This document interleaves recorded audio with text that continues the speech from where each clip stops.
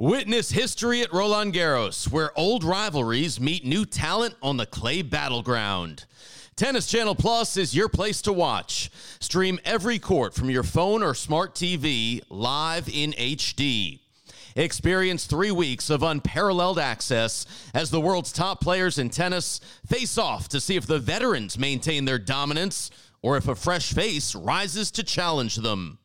Daily live coverage begins Monday, May 20th. Stream it now with Tennis Channel Plus to be there when it happens.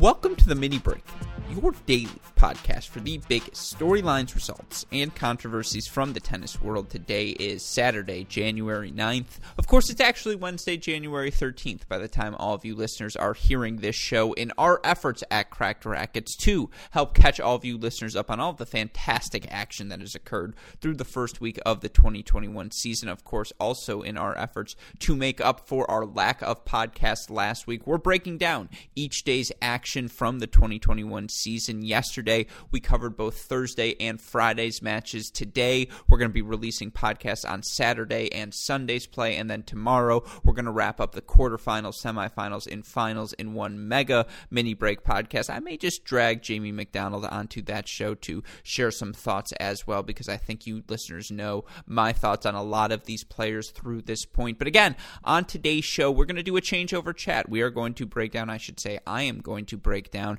my favorite performances, my most notable players through Saturday's action on the professional tour. Of course, the events I am focusing on: the WTA event in Abu Dhabi, the ATP event in Delray Beach and Antalya. No live stream for Antalya, but I still have some thoughts. I may have dabbled in Googling the match and finding a link here or there, so I was able to catch a little bit of the action, but that's going to be the focus today. All of the off-court storylines, Christian Harrison's refusal to wear a mask, the ever-changing guidelines of the Australian Open. We will focus on them another time. I want to stick to the tennis right now because, again, I'm just so excited to have actual tennis being played on court. I assume many of you listeners feel the same way, so that's what we will focus on today. Hey, great shot on the rhyme. Speaking of great shots, if you want to hear a preview of today's action, today being Wednesday, January 13th, go check out our Great Shot podcast by GSP's Aces of the Day.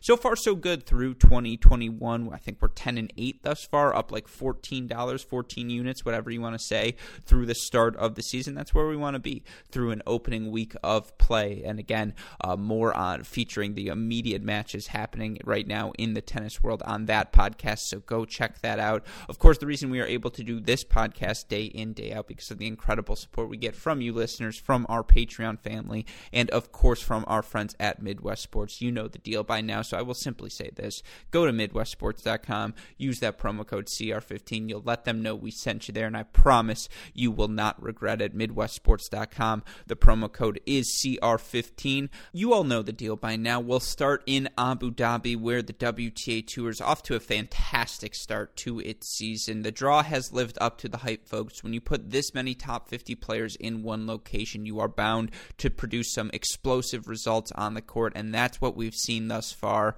I want to start today with a player we have talked about quite a bit here in the early onsets of the season, and I'll go through her quickly, but I also want to talk about her opponent in her round of 32 victory, back on Saturday. That's Maria Sakkari, who just... with her athleticism, folks, there are times when she just looks like she's playing a different sport than some of these players. And I mean, she faced on 16-year-old Coco Gauff, right? And that's kind of an ideal matchup for her because she's able to impose her physicality. And Gauff doesn't have the huge explosive weapons off, in terms of her ground strokes. She's very much a counterpuncher, very much someone who uses her own athleticism, her own movement to leverage positions around the court to open up space for herself. And that led to some really fun tennis early on in this match. Gauff actually raced out to an early lead over Sakkari. Sakkari really struggled on serve in the first set of this match. You look at her serve percentage, was only at 55% of her first serves going in, only won 52% of those points. 47% of her second serve points was broken 3 times on 6 chances for Gauff. But I mean, Sakkari, it's just the variety of weapons she has at her disposal. I'm not going to run through the last 52-week stats for Sakkari because you've heard them a bunch of times already this week, but there's a comfort with her, and I actually asked her this in the press room, and I hope some of you fans have listened to that on our Cracked Interviews podcast feed, because just watching her play thus far in early 2021, you can see she's making a more concerned effort to take balls early in the court, to use her athleticism, her strength to unload on a +1 forehand. When that ball sits up in her strike zone, she really likes to be aggressive with that inside-out forehand, follow that ball to the net. She's got sneaky good touch when she's up there, and then really quick feet, so she covers the net really well. Put a lot of pressure on Gauff in this match. I mean, in the first set, Coco Gauff only made 56% of her first serves, but that didn't really do her much good, considering she was 8 of 22, 36% on those points. 9 of 17 on the second serve was broken on 4 of 8 chances for Sakkari. You know, it was a back-and-forth first set. It was a battle of breaks more than holds, and I just think for Maria Sakkari, it's her comfort now, again, because she's so quick, so strong. She beats you to the spot, and then she takes advantage of the fact by unloading a ball down the line. She'll take advantage of the space she's now creating by being more aggressive, as I mentioned, by moving forward. Her first serve became more effective as this match went along. Now, she only made 46% of them in the second set, but she was 11 of 13 on first serve points, 20 of 28 overall on serve in the second set. She continued to stay aggressive with her own return, and again, she uses her first step quickness to get a really good read on the ball. Pretty condensed back swings. You know, she holds Gauff to 4 of 12 on second serve points once again in that second set, and just at times, as athletic as Gauff was, the strength of Sakkari wore through, and she just played some really good tennis. She just looks so confident right now, and it was the fact that she got off to a shaky start, and that's a theme we saw from her later on in the week as well, and I'll talk about it more later in her match against Sonia Kenin and in her match in the final in particular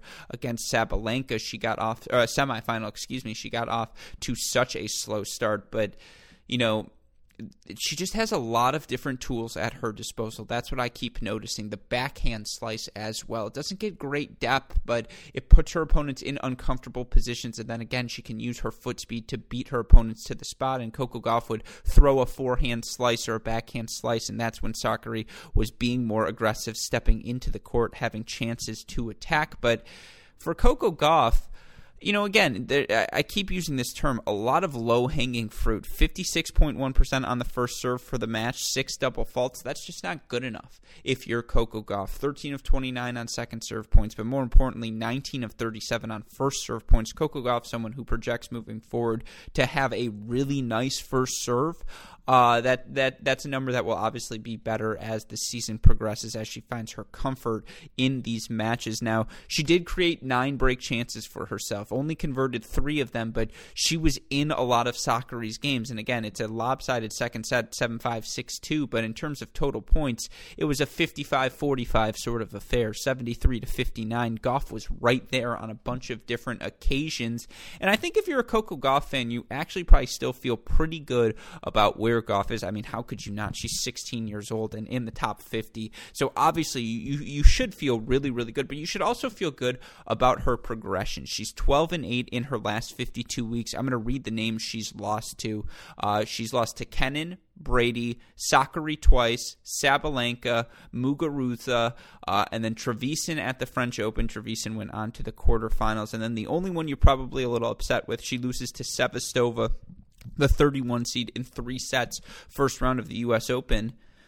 Those are all top 20, top 15 players in the world over these past 6 months of play, over these past 15 months of play, wherever we're at, 13 months, I suppose. None of those losses are inexcusable, right? And it's the low-hanging fruit for her. The first serve percentage will continue to improve. The second serve win percentage will continue to improve as she can be more aggressive with it, given she's making more first serves, getting out to 30-love or 30-15 leads, and then, she just continues to show such good return capabilities. I mean, she puts so many returns in the court. She's always over that 50% mark in terms of her second serve return points. She was again in this match against Sakkari, despite ultimately coming up a little bit short. Or excuse me, she was a little bit under it. She was at the 47% mark, but still, I just think you have, for Coco Gauff, the forehand is still the side that gets targeted, particularly with Sakkari. That was the side she was serving to, but she's just so athletic. She moves so well, and against 99% of players, that's going to put her in a position to succeed a lot of times, and she was in a position to succeed against Sakkari. Sakkari just a little more pop from around different, defensive positions around the court. Ultimately, that's why she advances here, but, no concern for Coco Gauff heading into the Australian Open. She's 12-8 in her last 52. I think we have a lot to be excited about. Obviously, for Maria Sakkari, I think this is a year she could make a jump, spend some time in the top 10 if this is the level we're going to see from her, because she's got an athleticism that transcends all three surfaces. So very much looking forward to watching the rest of her season unfold. Witness history at Roland Garros, where old rivalries meet new talent on the clay battleground. Tennis Channel Plus is your place to watch. Stream every court from your phone or smart TV live in HD. Experience 3 weeks of unparalleled access as the world's top players in tennis face off to see if the veterans maintain their dominance or if a fresh face rises to challenge them. Daily live coverage begins Monday, May 20th. Stream it now with Tennis Channel Plus to be there when it happens. A player I also want to break down on today's show, someone I haven't talked about yet, at least extensively this week, Marta Kostyuk, the talented 19-year-old young Ukrainian, former junior Grand Slam champion. I believe she's 18, turns 19 this year in June. I mean, again, for Marta Kostyuk, for those of you who aren't familiar with her, she was someone who did reach, top 5 junior in the world. I believe she was a career high ranking of number 2, which she reached after she won the Junior Australian Open in singles, also won the Junior US Open in doubles during that 2017 season. Of course, she's already had success in her pro career as well. She began the week outside the top, or right inside, I should say, the top 100, I believe, right around 97, 98 in the world. And, she ends up making the semifinals of this event. But more importantly, you look at what she did down the home stretch of 2020. She makes back-to-back finals at 80Ks in Macon, Georgia, and then in Tyler, Texas, to end her season. She's 29-11 in her last 52 weeks of play in singles. Again, I know there's only the 2 finals there to end the season. She also won a 60K at the start of 2020 in Cairo. She qualified into the main draw in Roland Garros. She won 2 matches before losing in 3 sets to Naomi Osaka at the U.S. Open. All signs are trending upwards for Marta Kostyuk, and she got a 6-3, 6-7, 6-3 win here on Saturday over Su-Wei Si, who's obviously going to throw so much variety at you. But let me just say, folks, if you haven't watched Marta Kostyuk, I promise it will take you 2 shots, 3 shots to realize, oh yeah, I see it. I get why this player is special. I get why she had so much success as a rising junior, because the ball just absolutely explodes off of her racket. Forehand, backhand side. She swings with an aggression. It's Rublev-esque, right? Sabalenka-esque. They swing like the ball cheated with them, with their spouse. They swing at the ball like they are so angry at it, like it wronged them in some sort of personal, visceral way that they just can't get over. And sometimes that leads to the ball hitting the back fence. But guess what? For an 18-year-old, that's okay, because she shows this plus power and this plus athleticism as a mover as well. Laterally, north-south, her speed is really, really impressive. Needs to introduce a little variety in her game, and, someone with that much pop, Sabalenka, Rublev, their fiery personalities as well, and Kostyuk certainly fiery at this point. She rides a little up and down mentally, certainly, and that will continue to improve as she gets more experience throughout her young career. But She's special, folks. I mean, just the way she strikes the ball, her ability to go down the line, her ability to hit winners cross-court mid-rally, just the way she opens up the court and steps into it. And she's always looking to move forward as well. We don't have net points here for Abu Dhabi, but because she hits the ball so big, she's someone who has learned that moving forward will be critical to her game. That's something she tries to do with frequency, and she's a pretty comfortable volleyer as well. She'll hang the occasional backhand volley where she's trying to hit that drop shot, and it just stays a little higher and goes a little deeper in the court than she would like. But I just love her instinct to move forward. I think she's really good at anything above her shoulder, putting those balls away. And again, there's just this explosiveness to her ground strokes, to her serve, to her movement that's special. I hate to typecast her with a fellow countrywoman, but it's Yastremska without all the off-court baggage. At least that's what I think thus far. It's a more reined-in version of Yastremska, and that there just seems to be a little bit more purpose in her shot selection, in the choices she's making on court. And again, Sue C in this match, 70.6% serve percentage on her first serve. She asked every question of Kostyuk. She threw slice, she threw short angle, she elevated some balls, she took some balls early. It didn't matter. Marta Kostyuk persisted. She created 14 break chances for herself, broke serve 8 times for Suwaysi. Now, Kostyuk was broken 6 times in this match, and, like any young player, she sometimes does struggle with that second ball going for too much. That's when I talk about she swings for the back fence. Sometimes it hits the back fence, and sometimes she'll, the errors will rack up 2-3 in a row, and that's where match experience, knowing, okay, I need to rein things back a little bit this time, wait for my ball, because eventually I will have my chance to spring into one.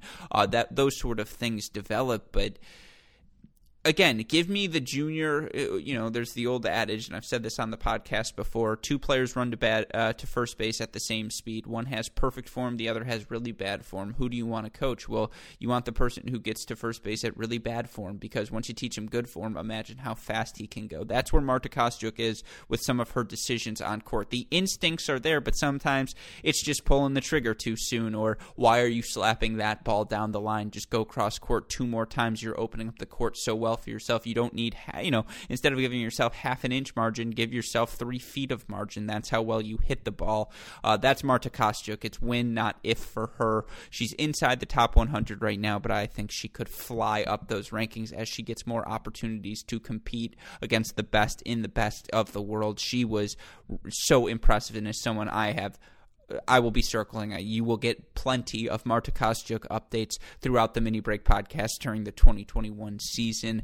But those would be my 2 breakdowns. And again, for Kostyuk, 29-11 in her last 52. That's a player making the jump, folks. I don't know how else to say it.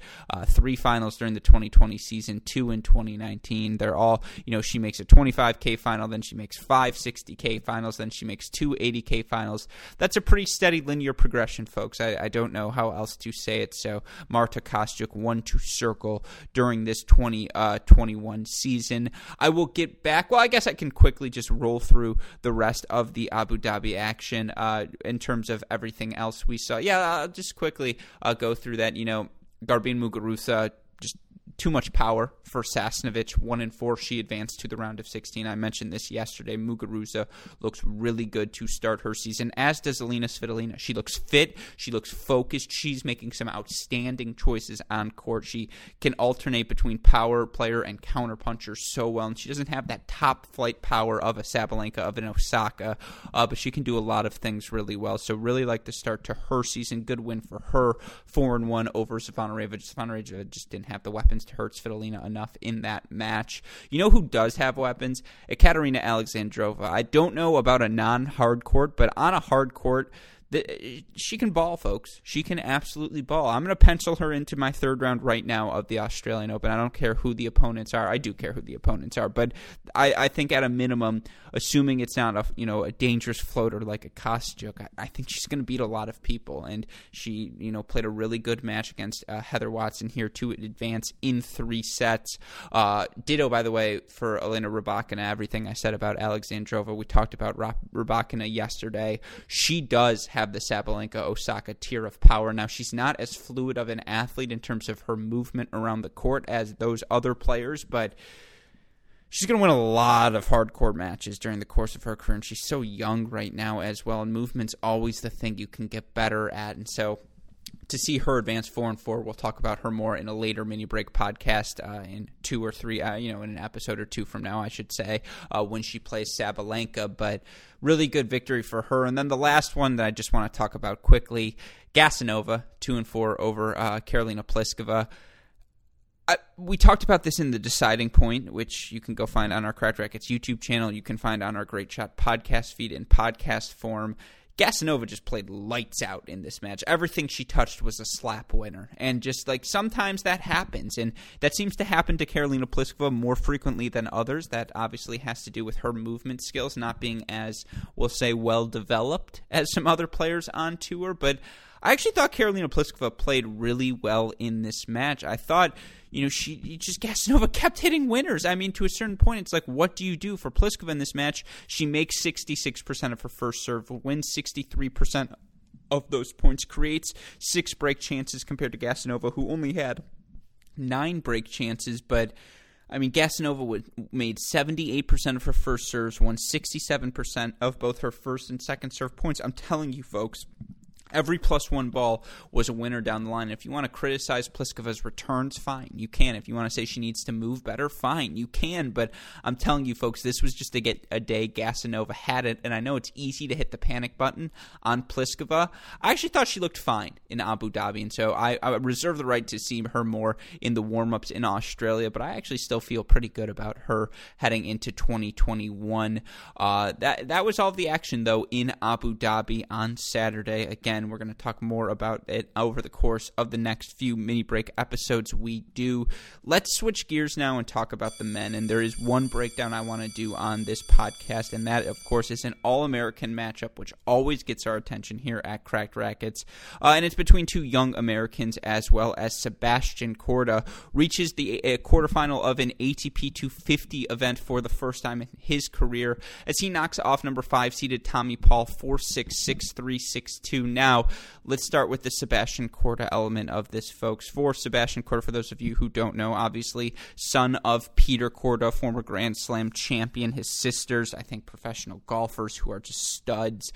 He himself, a stud, Junior 2018 Australian Open boys singles champion, a guy who won his first challenger-level title at the end of last season on the indoor hard courts in Germany, a guy who obviously made the 4th round of the French Open in 2020, and it was so special to see him obviously get the chance to match up against Rafael Nadal, but not quite ready for that level of play. But a guy who, when healthy, and he wasn't healthy for a lot of 2019 and the early parts of 2020, but when healthy, has been really, really good. Finals of a challenger in Nur Sultan in July of 2019, another challenger final to end the season in Champaign in 2019. He's just been steady progression for him over these last 52 weeks, and his record reflects that. 26-9, folks, and he's done that primarily in challenger and ATP matches, right? There's no random 25K or 50K here or there to boost that win-loss record, folks. He's been doing this at the highest level, and I mean, you look at the win streak he is on right now through this Delray Beach run he's made, and spoiler alert, he makes the finals, folks. He has now won his last 9 matches, and he's been really good with his first serve, making about 62% of those points, but winning about 70% of his first serve points, maybe even a little bit above that. He's been over 50% on the second serve points as well, and that was the case in this match against Tommy Paul. Korda, 62% win percentage on his first serve and second serve, made 67% of his first serve points, of his first serves in general, When you're making the first serve that much, things become easier for you. It allows you to save 9 of the 11 break points you face. And by the way, Tommy Paul creates 11 break chances. Korda, only 6 break chances, but he converts 5 of them, and that's because when he gets a clean look at a second serve, he can play such aggressive tennis. He really does have, I've said this before, but it's very Tomas Berdych-esque, but he's also got a little Zverev fluidity in him as well, and I'm not saying he's quite on the Zverev tier, but that backhand is awfully special for Sebastian Korda. It's compact. He drives it through the court. He can go cross-court with it. He can go down the line. He can create angle with it when needed on the passing shot cross-court. He can go while on the run down the line passing shots. His forehand, obviously, is absolutely a weapon. Again, it's a modern-day Berdych. Very, very fluid. He just had the bigger weapons compared to Tommy Paul, who, by the way, has been really, really good in his first full season of ATP events, and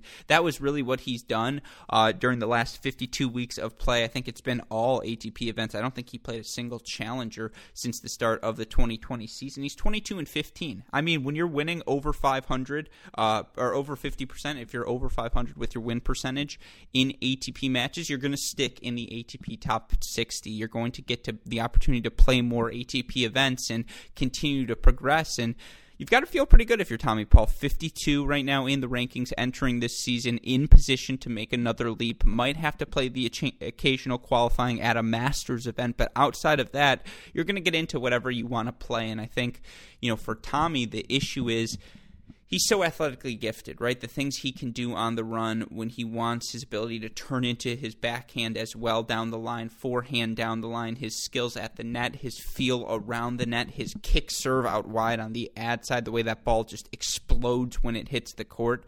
But the problem is, there's also, Tommy's a guy, and I don't know how to drive stick. Let's just say if first gear is the gear you go fastest, Tommy's a guy who's plenty fine playing third gear throughout a course of the match, just going steadily throughout it and, only hitting hard when he needs to. He has a flair for the drama as well, so wants to show off his athleticism on the run, wants to make that cross-court drop shot volley that's probably slightly more difficult than just hitting to the open court, but you can't do that against a guy who's playing as confidently and who's just relentlessly aggressive like Sebastian Korda from the baseline. And I think when Tommy was able to get Korda pushed further behind the baseline like he was in his first set, Paul played a really aggressive first set, was just attacking with his first serve. And you look at the numbers in the match for Tommy Paul, the service numbers went down throughout the course of the match.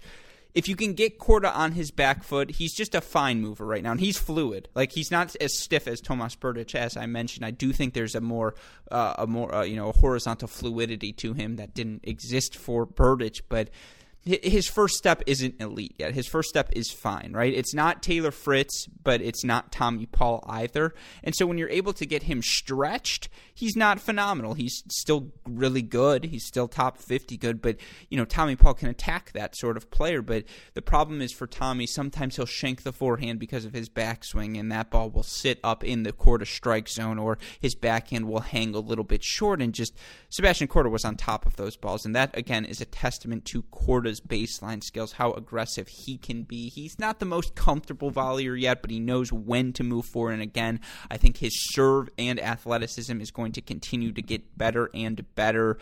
I'm all in on the Korda bandwagon. Again, I for Marta Kostyuk, for Sebastian Korda, add them to the list. The many players, potential rising stars in the men's and women's game. By the way, Tommy Paul, Coco Gauff, some of the losers we've talked about today, they belong on those lists as well. I think they're both going to have really nice careers. But Korda and Kostyuk, I'm not ready to say Korda could be special because there's so many young, talented men's players right now, and I don't think, it doesn't strike me the way Zverev or even Tsitsipas, Medvedev, Sinner does, but it's a tier below. I probably still feel a little bit better about Shapovalov because they're similar age, and I've just seen it from Shapovalov already, but I feel really good about Sebastian Korda. I think he's going to be a top 50 player for a long time. I think he's a guy who could flirt with the top 10 at some point during his career. Of course, you look at the other results on the day in Delray Beach, nothing too crazy in terms of the upsets, and I know Korda over Tommy Paul is technically an upset, but again, Sebastian Korda has been so good of late.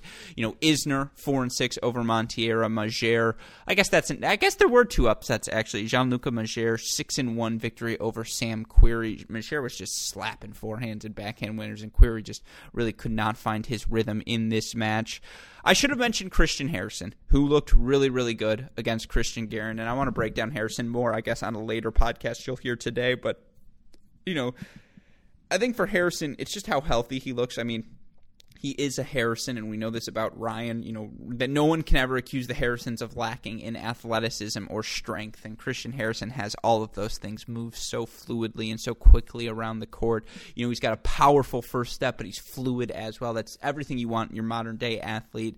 The ball explodes off of his racket in terms of the spin he's able to produce. Now, the forehand's a little funky, but when he connects properly, the angle, the pace, the depth, the spin he produces, it's a really nice shot. It turns into his backhand comfortably well. It looks a lot like his brother's game, which makes sense because they had the same coach in their father. But the story of this match is just the struggle for Christian Guerin on hard courts, and he's since pulled out of the Australian Open with an injury he suffered later in the week. I think he fell and hurt his hand, but he struggles to hit through these courts. He's a guy who wants to hit the big kick serve, the big forehands that move you around the court. You can't always do that on a hard court, but watching Christian Guerin, the eye test suggests a guy who has the pace, the sort of depth on his ground strokes to still be fine on a hard court. And, he's a fine, competent returner. He's comfortable moving forward. He's a fine mover. But, 11 of 27 on second serve points in this match, that was the difference between the two players. And,